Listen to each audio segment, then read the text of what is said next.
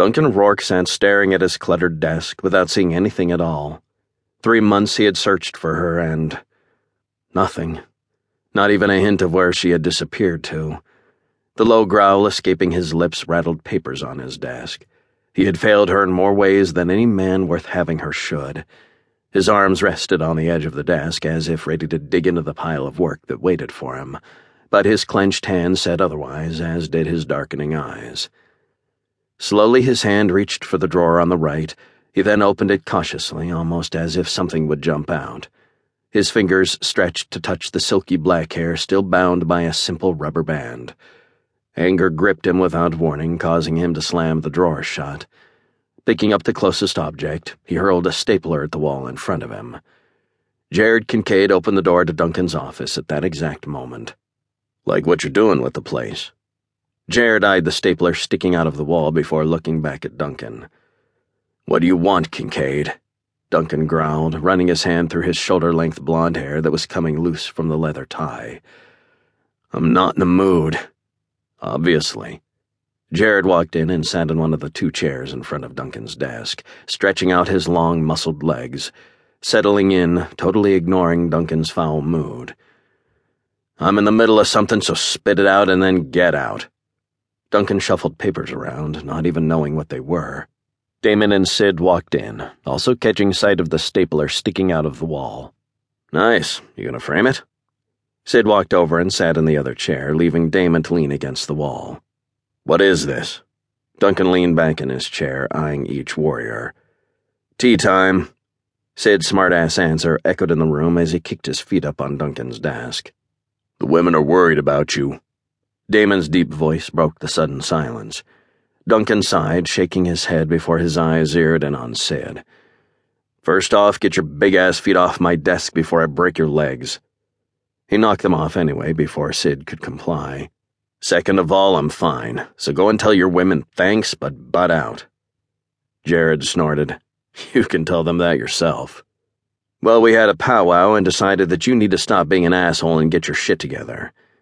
Sid didn't pull any punches. He thought about putting his feet back on the desk, but stopped at Duncan's look.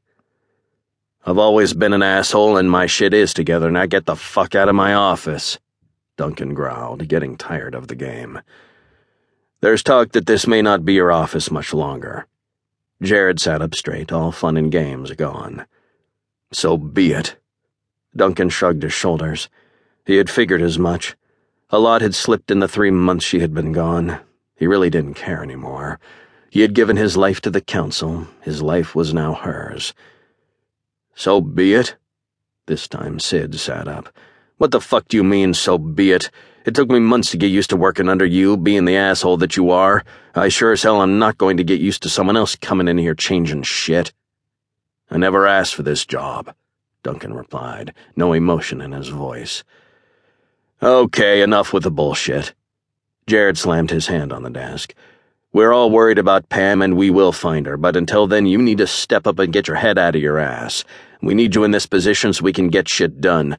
We're losing the war out there, buddy, and we need our leader." Duncan growled his frustration. He knew they were right, but his focus was on her, only her. "What the fuck do you want from me?" No one said a word, just stared at Duncan. Sid finally broke the silence by standing. "I may sound like the biggest pussy by saying this, but it needs saying." He leaned over the desk, staring directly into Duncan's eyes. "I've never had a family, even as a human. Everyone in this room I consider my family, my brothers, and I would give my life for any one of you. I'm behind you in whatever you decide to do. You leave the council, I walk behind you. We are going to find her, Duncan." Everyone watched a little wide-eyed as Sid finished and calmly walked out of the room without slamming the door behind him. "What a pussy," Jared snorted, then grinned, uncrossing his feet to stand. "Though I do second what he said. You walk, I walk." He leaned over, slapping Duncan on the shoulder before following Sid out the door. Duncan glanced at Damon, who still leaned against the wall, arms crossed. "You think Jared's going to give Sid hell for his little speech?" "Without a doubt," Damon grinned. "Never heard Sid talk like that before. Seriously, didn't know he had it in him." Running his hand down his face, Duncan sighed. "You need to take over for me until I find her.